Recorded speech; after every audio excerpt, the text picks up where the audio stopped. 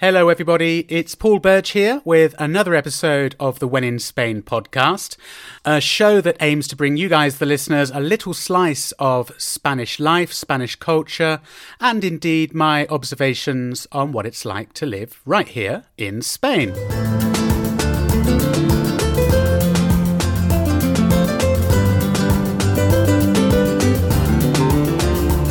Coming up in this episode, we're going to be talking all about Spain's most popular lunchtime deal, El Menú del Día. Now, for any of you who've spent any time in Spain, I'm sure you're familiar with El Menú del Día, but just in case you're not, what is it? Well, that's what we're going to be looking at in this episode. It's a fixed price lunch menu, incredibly good value. We're going to be looking at what a Menú del Día consists of, the various courses, the types of dishes which are usually included. We're also going to be examining some really intriguing history behind El Menú del Día, how it first came about. It hasn't been around as long as I thought, actually. It was actually something which was set up by law by the Spanish government under the Franco regime back in the 1960s. We'll be talking a lot more about that later in the episode. And we're also going to be talking about whether we think El Menú del Día is something which is gradually disappearing. And connected with that, what the future holds for Spain's traditional family-run restaurants. Joining me in this episode to talk about all of this is Fiona Govan. It's so much a part of what is offered at lunchtime. There's a lot of talk nowadays about how tourism is killing the Menú del Día, and really it's just evolving. It started out as something for tourists, and the irony of now tourism killing that is interesting. So that's Fiona Govan. She'll be joining me a little bit later in the episode. She's a journalist and former correspondent who's been living in Spain for 12 years, and she now works as the editor of The Local Spain, which is an English language online news magazine all about Spain. We met up for lunch and, of course, we ordered 2 Menú del Días. So stay tuned for that as we describe what we ate and talk all about Spain's most popular lunchtime deal.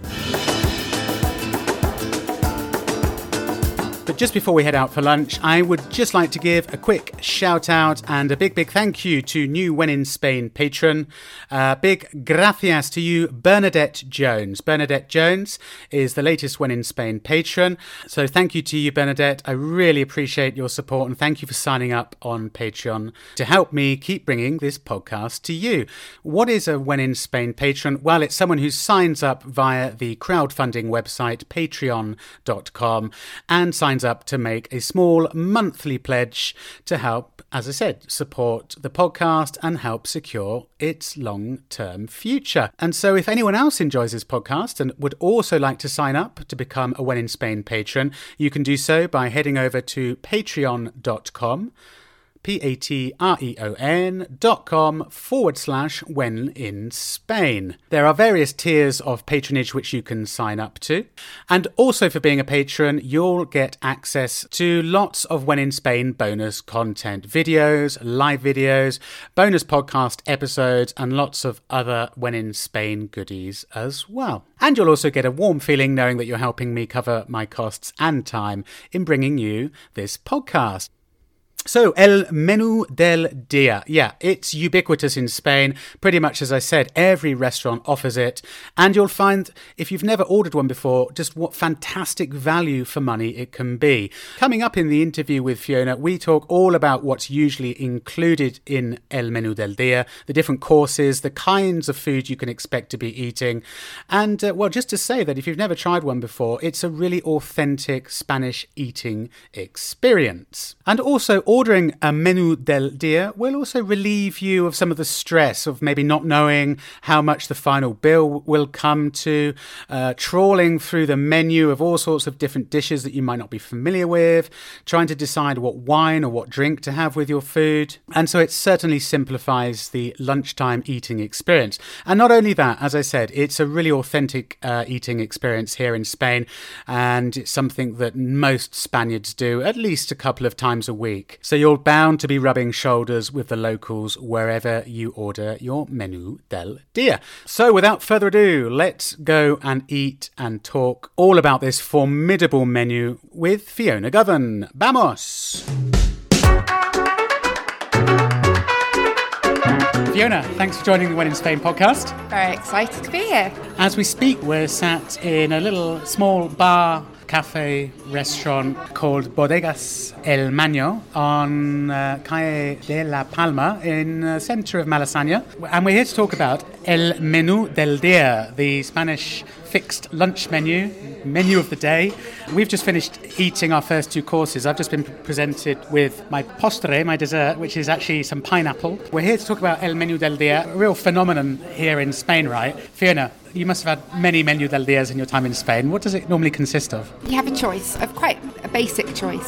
So the starter, I think you normally have 2 or 3 options. I say starter, but it's not always really like a starter, because sometimes I think the starter's very, very large, kind of like a main dish. So like today I had a fabada, and then the main course, which is normally the meat or fish option, and then you get wine or a drink, you get breads, which is horrible, and you get dessert or coffee. Sometimes you get and coffee, but normally it's all coffee, I think. Normally you have a choice between a dessert or a coffee. You can't have both, but in some places you're lucky enough you get both. Yeah, so you have 3 courses. Like you said, you get a starter, what they call el primero. And like you said, they're normally quite generous, the starters. Like today you had a fabada, which is like a kind of stew with beans and chunk of chorizo, some morcilla, which is blood sausage, and some kind of lump of fat, which I left at the side. But yeah, I mean, after eating a bowl of that, it's pretty kind of hard to think about having something else. Especially in the middle of the day as well. To be honest with you, I'm not very used to eating quite a substantial meal in the middle of the day.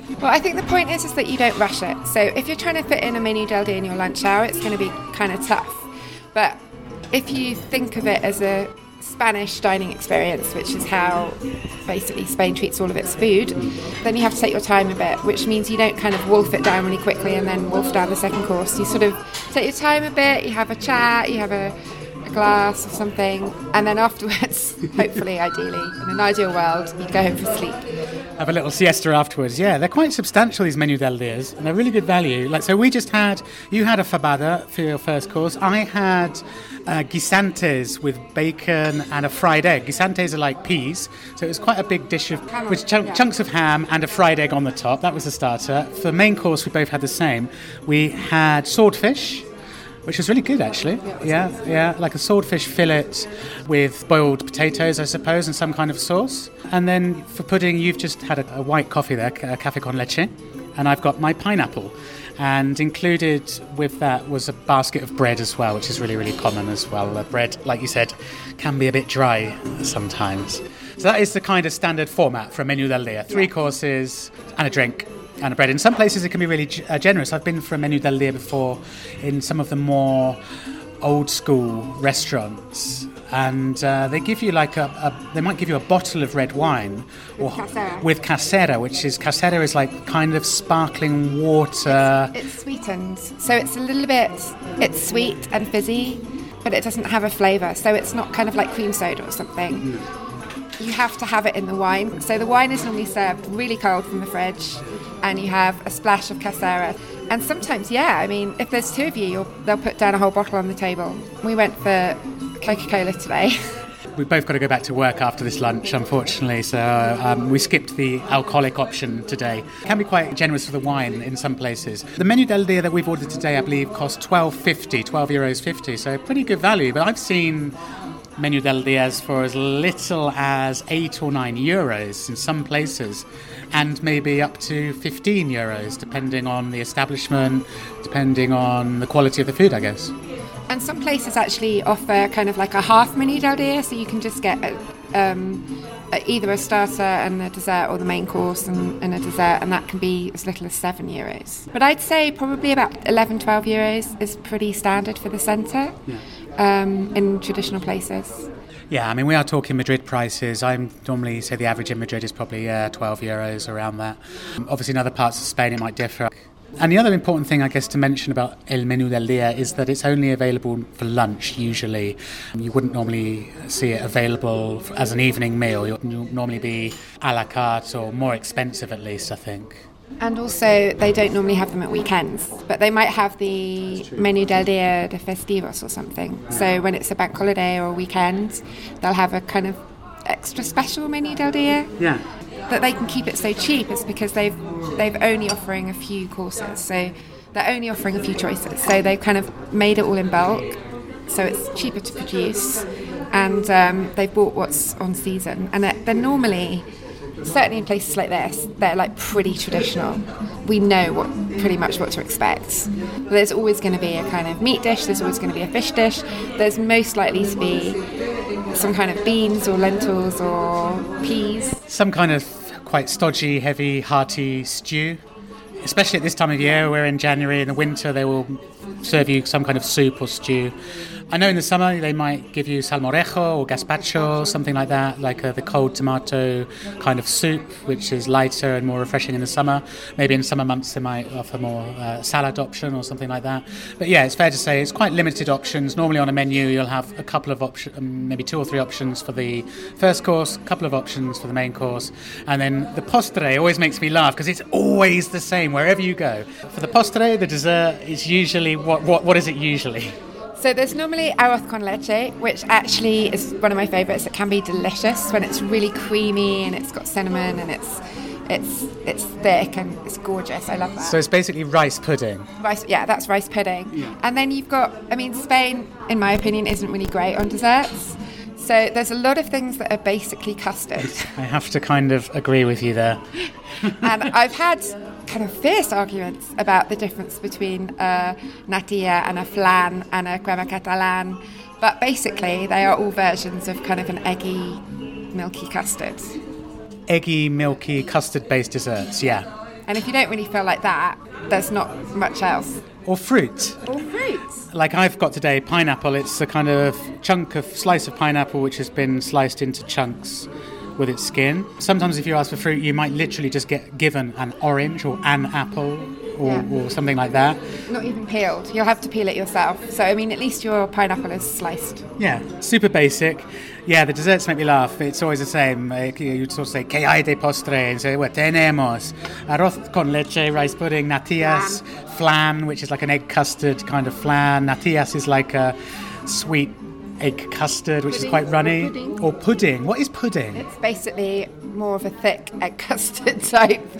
Different levels of viscosity of the custard. They mostly taste the same and the texture's pretty similar, just slightly thicker or more fluid. Yeah, and you might also get quite commonly what they call, was it un surtido de helados, which is like a selection of ice creams, but they usually always only tend to have vanilla. They might put on the menu, we've got a selection of strawberry, vanilla, chocolate, but they never have chocolate or strawberry. It's always just vanilla. Like, I do get excited if I see like a Tata de Santiago or something, because if it's homemade, it's really good, like that really almondy cake from Galicia. Yeah. It would be nice if they kind of served it warm with like a scoop of vanilla ice cream, but they... I think that would be asking a bit too much, Fiona, to be honest, yeah. And of course, fruit. Sometimes you see cheesecake as well.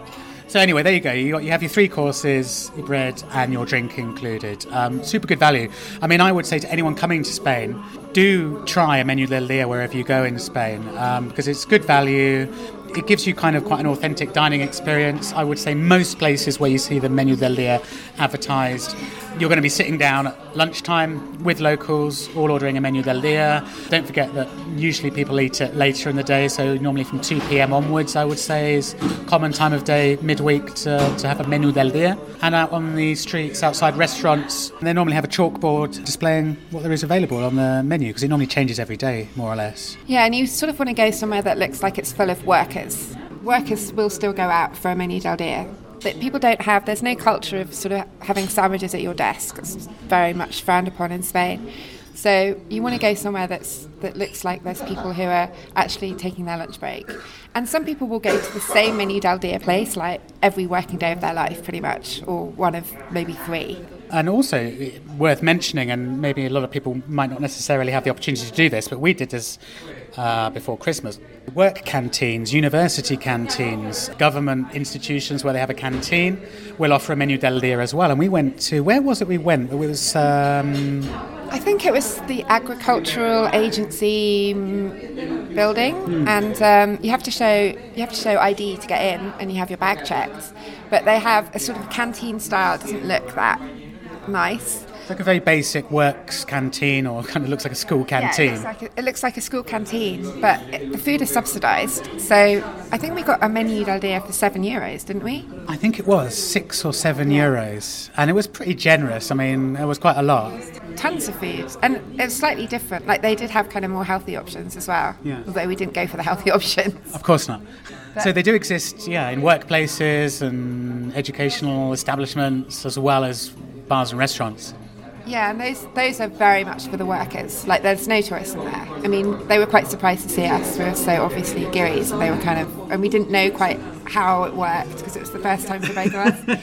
So we weren't really sure, like, do we take a tray, do we sit down? Yeah, where do we pay? And in the end, we had to put money in a machine, which produced a ticket, and you then had to take the ticket to the cashier to show them that you'd paid for it. It was really strange, yeah. Yeah, it was quite institutional, but it was also a good experience. So, and apparently these exist in every single sort of institution, government agency, and they're open to the public. You just need to know about them. Yeah. Subsidised. Cheap as chips. My advice for anyone listening to this who's coming to Spain to live or to travel or for a holiday, do try and look out for a Menú del Día and give it a go, because it's really good value and it's a kind of authentic eating experience that you're going to get here in Spain. I wanted to look at a bit of the history behind El Menú del Día. Now, when I was doing some research about it, I was really surprised, actually. It's got quite an interesting history behind it. Well, there's a kind of little bit of dispute about the history behind it. Some people say that the Menú del Día was kind of officially set up under the Francoist government to give workers access to a nutritious, balanced, hearty and affordable meal in the middle of the day, lunch. Because, back in those days, in the 50s, 60s, 70s, it was more common, and I guess we're talking about men here, for people to have more than one job. Someone would normally have a morning job, they'd have a big pause in the middle of the day, and then they'd start their evening job. According to my research, was down to the fact that the economy was pretty tight, and for most families to be able to survive, because normally in those days the woman didn't work, the woman was at home as a housewife, the father, the husband, used to go out and work 2 jobs, so hence you used to have this big gap in the middle of the day. And some people say that Franco implemented this Menú del Día as a way to support them. However, there is another school of thought as well, which I think is far more plausible. What's your understanding of the other possibility of the history behind it? I'd heard of something called the Menú Turístico, which is a tourist menu. And apparently it was set up in the 1960s when Spain sort of opened its doors to the rest of the world. It had been pretty closed off, but in the 60s, there was a Ministry of Tourism was opened under Manuel Fraga, I think. Absolutely, yeah, Manuel Fraga. In the late 50s, I think a lot of people might have heard of the slogan that they used, which was "Spain is different." Yeah, I still use that quite a lot, actually. They wanted to open up Spain to visitors. The theory that I've been reading about is that this kind of new Ministry of Tourism decided that the hostelry industry needed to be regularised a little bit. So they brought this tourist menu into law. It was really just to make sure that tourists were getting an authentic meal of a certain quality, to make sure that the kind of message that they were giving out to visitors was the same. Every establishment had to offer a tourist menu, and it had to be comprised of certain things, and all of these things were set out in this really detailed statute, which also included a kind of a star rating. So you could go for a five fork, I think, establishment. Yeah, they used forks as the rating, I think. Yeah, so you had 5 forks, 4 forks, 3 forks, etc. Yeah, makes sense. Yeah. And the rating, if you had an establishment that had sort of tablecloths and glasses and offered a certain quality of foods which was very regulated, then that would be a 5 fork place. They wanted to make sure it was all regular so that people knew what they were getting. The thing that's interesting about that theory for me is that there's a lot of talk nowadays about how kind of tourism is killing the Menú del Día. And really it's just evolving. So it's constantly evolving, and it started out as something for tourists. And the irony of now tourism killing that is, interesting. We're going to talk about that, I think. Yeah, we'll come on to that in a minute because we both saw an article, I think, last year, which was published in a British newspaper. I think it was either The Guardian or The Observer. But we'll talk about whether the Menú del Día is dying out and disappearing, or whether the kinds of establishments which offer the Menú del Día are disappearing. Some people seem to have quite strong views on this and think that gentrification is pushing out the everyday restaurants for, your average Spanish person, being taken over by more touristy places, more expensive places. Let's talk about that in a bit more detail about that in a minute. I just wanted to go back to talk a bit about the history again, because what you said, Fiona, is absolutely right. In the late 1950s, Spain saw an enormous increase in tourism, and it boomed from 2.9 million visitors in 1959 to 11.1 million visitors in 1965. And I think at that stage in Franco's regime, he realised the value of tourism. He realised how much money tourism could bring to Spain, and I think that kind of ties in with the boom years of tourism when we started seeing, the hotels and the resorts, places like Benidorm and the Costa del Sol starting to become really common destinations for like the package holiday from, tourists from Northern Europe. Franco was keen to showcase Spain, but I think the Menú del Día was a way also of him showcasing Spanish cuisine as well, and like you said, making it a recognisable format, making sure that there was a certain quality control depending on the different establishments as well.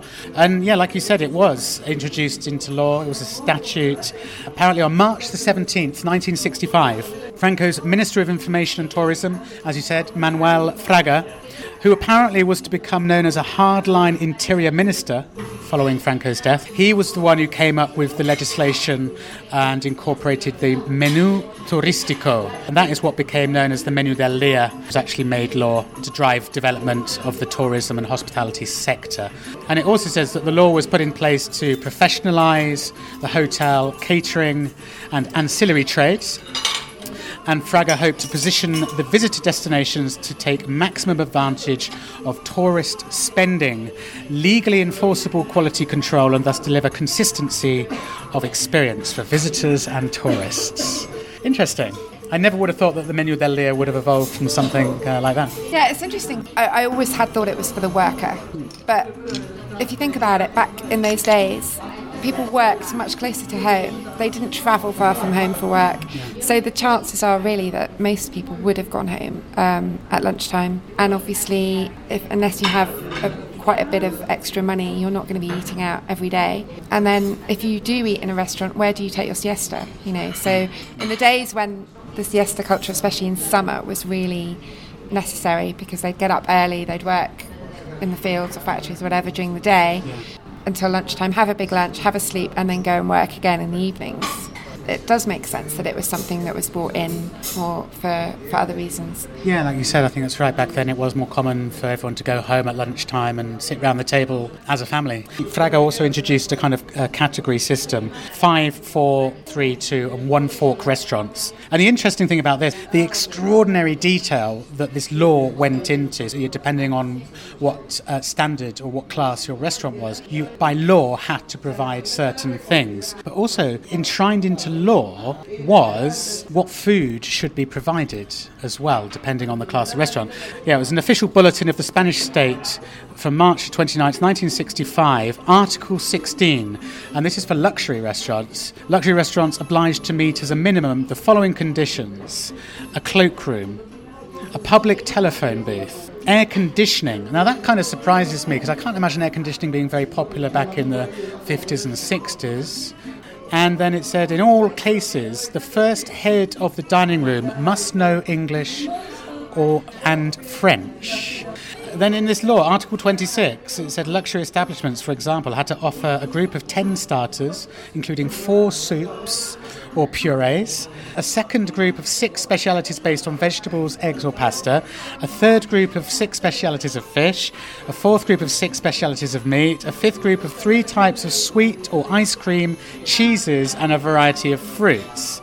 And this goes on and on. There's Article 27.2, 29.1. The menu turístico will be made up by the client having looked at the menu of dishes which correspond to the category of the restaurant in the following way, blah, blah, blah. Quite incredible, really, that this was actually enshrined in law. And for each class of restaurant, it was dictated you have to offer 2 meat courses, 3 fish courses, etc. 6 fish courses. I mean, that's a lot. 6 fish courses, yeah. If you're relying on the kind of catch of the day, that is quite a lot. Yeah. I would love to see a menu from back then and see what kind of... I think it was probably the same kind of foods, but it would be really interesting to see, wouldn't it?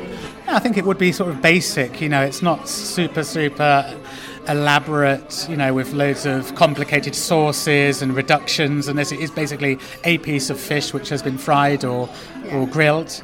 The same with meat, I think, with Spanish food it is very much like that. It's not about chucking as many flavours together as possible. It is just, keeping it simple. If you use the menu that we had today as an example, and you just had basically a plate of peas with a fried egg on top and a few scraps of ham, which probably tomorrow it will be green beans with a few scraps of ham and an egg on top. So it's whatever the vegetable that you happen to have. Yeah. Whereas in the UK, traditionally, like peas would be an accompaniment to the main course. Yeah. And when our main course arrived, it had a few kind of pale boiled potatoes on the side, but no other vegetables or colour. So it's really a different way. So really they've just kind of taken one big meal and just separated it into components. But the size of it, I mean, that was a whole big bowl of peas you just ate. There was a lot of peas. I wouldn't normally choose to eat that many peas, at home. Just one more thing, before we talk a bit about, what's happening with the Menú del Día and bars and restaurants today. During my research, an interesting thing that I stumbled across about the Spanish paella. Now, paella is normally best eaten in Valencia, the region where it comes from, although, you will see it in any city, and it's very common to see it in touristy restaurants, because it's considered like the typical Spanish dish, but it's not really. Probably best avoided unless the place has really, really good reviews. On Thursdays, and I have noticed that some Menú del Días on a Thursday offer paella as one of the courses, as the main course. Do you know why? Fascinating. Tell me, I don't know. Well, I don't know how fascinating it is, really. Apparently, there are 2 schools of thought behind it. If you walk around Madrid, you will see on some fair number of Menú del Días that paella is an option on Thursdays. One school of thought that says that because between Monday and Wednesday, they used to use the leftovers during the first 3 days of the week to make a paella with. So, I mean, it may not necessarily be a kind of traditional paella that you get in Valencia, but it was a rice dish with bits and pieces, leftovers, thrown in from the first half of the week, thrown into it and mixed up. Valencianos are turning in their grave at the moment. The idea of just kind of chucking in any old bit of leftovers. Valencianos will be spinning in their graves, this idea, and also calling it a paella. It's very, very particular about what a paella should include. Was it Jamie Oliver, the British TV chef a few years ago, which on TV made a paella which included chorizo, and it went sort of viral on social media, and all of the Spanish people were absolutely outraged. You can't call it a paella. What does this British guy know? Putting chorizo in a paella. This is, Yeah, I think it actually caused a diplomatic incident, and he was called a food terrorist, which is, it's pretty strong to kind of call a chef a terrorist. But I mean, there's one thing that Spaniards get really, really worked up about, and that is they don't like people messing with their cuisine. And it's interesting because if you think about some of the top chefs in the world, they're experimental, and they've been experimenting with traditional Spanish cuisine. Look at Ferran Adrià, and consistently there's 5 or 6 restaurants in the top 10 in the world that are in Spain, and their chefs are really experimental, but they don't like those really traditional dishes being messed with. So, you cannot put chorizo in paella. You can't mess around with like a tortilla. You can't kind of just throw something else in there just to see. No. It's either potato, or occasionally there's another big debate among Spaniards of whether it should contain onion or not. Kind of 50-50 split in my experience of asking Spanish friends, should a Spanish tortilla de patata contain onions or not? But you can't go chucking in mushrooms and peppers and olives and anything else. No, I mean, but I've sat down for a Menú del Día and had a melon gazpacho and things. So I don't know, it's a dangerous game to play, and I think you don't want to be messing about too much with being innovative I agree.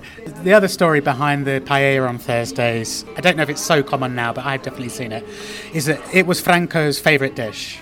He was a big paella fan. And after his government meetings on a Thursday morning, he used to go out for lunch in whatever restaurant in Madrid with his ministers and his cronies and his sidekicks, and he would always demand a paella on a Thursday afternoon. And of course, whichever restaurant he turned up at may not necessarily have a paella prepared, but they would prepare him one, because obviously they weren't going to say no to, the dictator Franco. Whichever restaurant he turned up on a Thursday afternoon, they had to prepare him a paella. And so I don't know whether, because of that, restaurants, just in case he showed up, started preparing a paella on a Thursday for a Thursday menu del dia or a Thursday lunch, just on the off chance that Franco might pitch up at the door demanding a paella. I think that is a lovely story. It probably isn't true, but I think it's a great story. Yeah. And I think it would be interesting if, the Thursday paella thing is a kind of leftover of that, because you could kind of tell the allegiance of the restaurant based on whether they are serving paella on Thursdays. Because I can imagine that if you weren't a Francoist, you certainly wouldn't be making sure that, nowadays anyway, that you serve paella on Thursdays. But it's the kind of story that if there is some shred of truth in it, most people probably wouldn't know that now anyway. Yeah. It wouldn't be something that was talked about. Before we finish, let's look at where the menu del dia and these kind of everyday restaurants, bars, tascas as sometimes call them, the idea of having a 2-hour lunch break for people stopping and going actually out to a restaurant and having a sit down lunch, whether that's changing, dying out, evolving, whether it's going to disappear or not. I've just found the article now. It was from the 11th of November last year, published in The Guardian by a journalist called Stephen Bergen. And the headline was, "No more 2-hour lunch breaks, the slow death of Spain's menu del dia." Restaurants offering fixed-price 3-course menus have been a cornerstone of the country's urban life for decades, but tourism, shorter lunch breaks and gentrification have put them back under threat. What will it take to fight back? That's kind of curious that tourism's now killing the Menu del Dia, and that was the whole reason behind El Menu del Dia. What do you think, Fiona? Do you think this is overstating it a bit? Well, I think the first thing to remember when you read that article is that Stephen is based in Barcelona, and Barcelona is, as you might have heard, not Spain. I'm joking about that. That's another whole podcast, yeah. or 10. I don't think you can judge what happens in Barcelona as symptomatic of what's happening everywhere. So Barcelona is absolutely rammed with tourists, and so it is a very special case. The article might be perfectly valid if you're talking about Barcelona. I think in Madrid, certainly, it's not dying out. It's changing, it's evolving, but that is probably what's going to keep it alive. A lot of the older, traditional family-run restaurants are closing down, and that's partly because of the way that the rents have changed, partly because of the cleaning up or gentrification of neighbourhoods, but it's also because those families are dying out and their children are now training as engineers or pop stars or whatever, but they're not going into the family business to run the family business. So a lot of these things are happening just organically. In Madrid, you can get a menu del dia on every street in most restaurants, I would say. Yeah. And those aren't just traditional ones. I mean, there's a place at the top of my road that's a vegan, everything served with avocado place, and they have a menu del dia. And it is not traditional Spanish food. You can get menu del dia in the Chinese restaurants, in the poke bowl places. It's so much a part of what is offered at lunchtime. I think probably the bigger threat is the sort of the way that the working hours are changing and the pressures that companies now put on workers. So they don't get 2 hours at lunch. And a lot of these companies are now based in kind of industrial estates outside of the centre. There's not so many restaurant choices, and they are probably, they're opening more kind of fast food type places.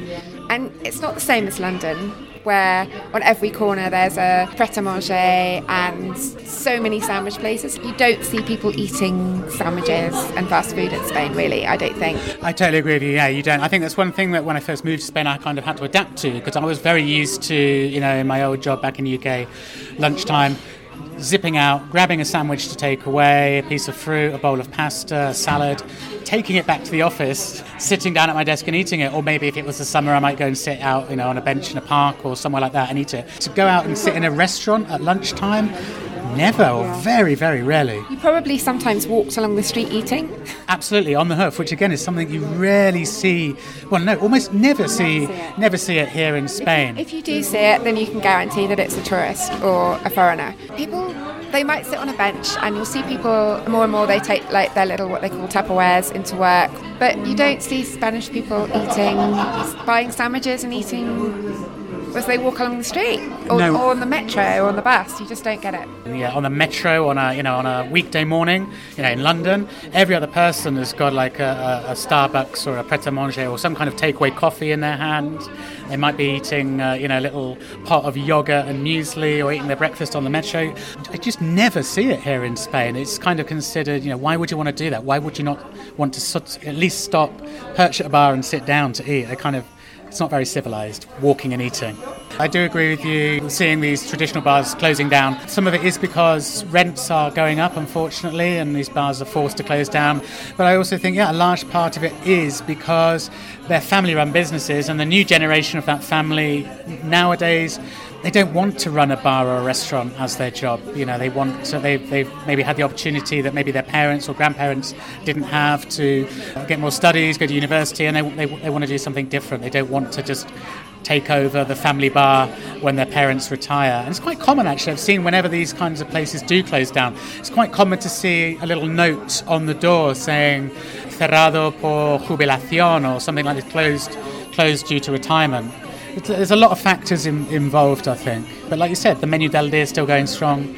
Yeah, and I think if we're going to go back to the headline on that article about how the 2-hour lunch break is under threat, I would agree with that to a certain extent. Yeah. But the more that you have tourism, they can step into that gap.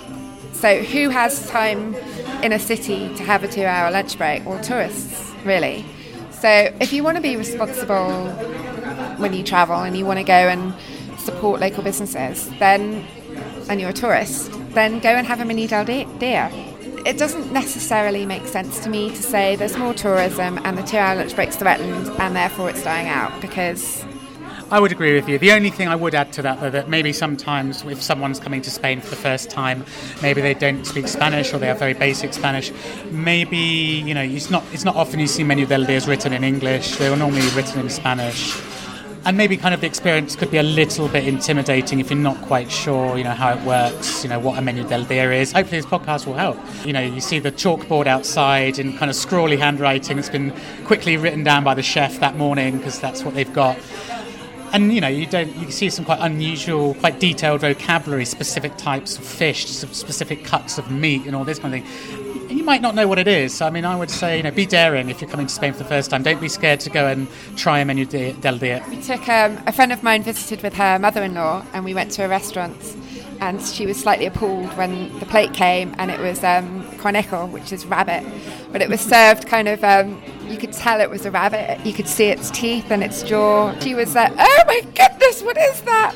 We said it was chicken, and sort of slightly removed the head from her vision. Yeah, it can be a little bit intimidating, but that's kind of the fun of going to a different culture. If you go to a busy Menú del Día place, just have a look around you and then point and say, that looks good, I want that.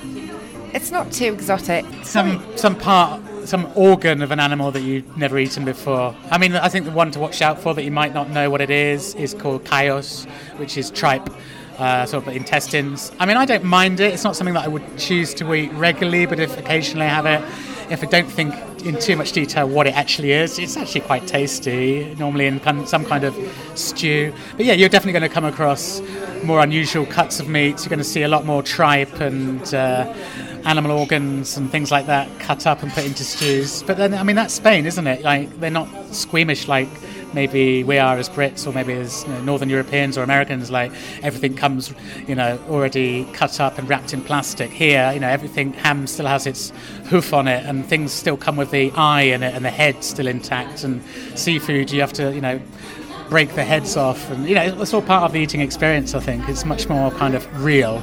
Yeah, you're not I mean, you can't be squeamish in a Spanish restaurant, or even walking past them and you see a little piglet with its whole sort of face looking at you, apple in its mouth. It always tastes good, even chaos. I mean, chaos is fantastic when you've been for a cold hike and it's kind of snowy and cold outside, and you come in and have a really rich sauce and see what's on the board, see what's on the menu, have a look in the window, maybe have a wander in and just see what other people are eating, see if it looks appetizing. Much easier to do in the summer months when people are eating their menu, they're out on the terrazas outside and you can walk past and you can sort of have a good nose at what they're eating. But yeah, I think, just go for it. It's the real Spanish experience. Fiona, thanks so much for joining me on this week's When in Spain podcast. Thank you very much, it was fun.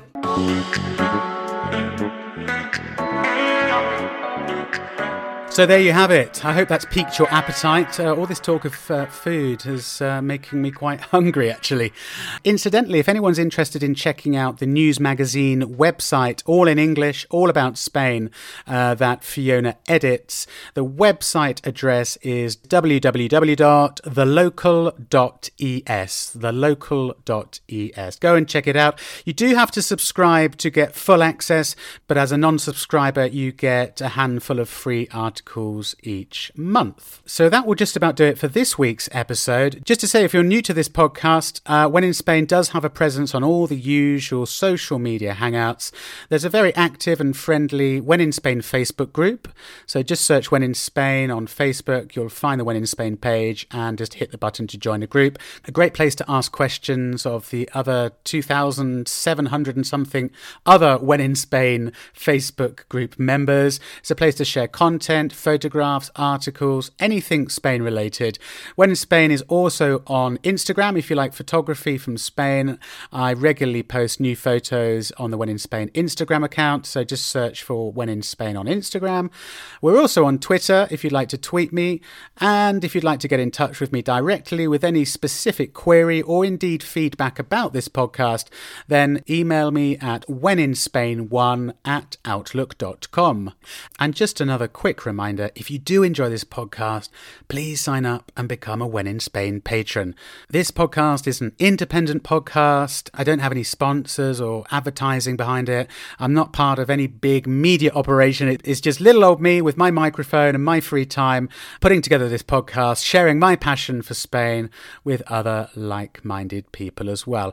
So if you would like to become a patron, it's patreon.com/When in Spain. And once you hit that page, it's really self-explanatory. There are 4 different tiers of patronage which you can sign up to make a regular monthly donation to the podcast to help keep it going and growing this year. And for doing so, you'll also, as I said, get access to bonus content as well. And I would really appreciate it. However, if you're not in a position to sign up to become a patron, then please consider doing a couple of other things to help me keep this podcast going. You can leave a review on whichever platform you listen to the podcast. A one-line review of this podcast would really help other people decide whether to listen to it or not. If you've already listened to the podcast a few times, don't forget to hit the subscribe button on whichever platform you listen to. It really helps push When in Spain up the rankings, gives it more visibility. And also tell your friends and family about it. Maybe you know someone who is equally interested in Spain and Spanish life and culture. Go and tell them about it. Go and tell them that When in Spain podcast exists. If they don't use podcast platforms or they don't know what Apple iTunes is or Spotify or anything like that, that doesn't matter. You don't have to have a podcast app in order to listen to this podcast. Quite simply, you can listen to it via your usual computer or laptop, whatever you use. Just go to Google When in Spain podcast, and at the top of the rankings should show up the latest episodes, which you can just stream directly from your desktop or laptop computer. It could not be easier. So go ahead, go and tell anyone else that you think would be interested in listening to this podcast. So I'll leave it there. I'm just about to head out into Madrid to go and record the next episode of the When in Spain podcast. Thank you for listening, and I look forward to talking to you again next time. And until then, hasta luego.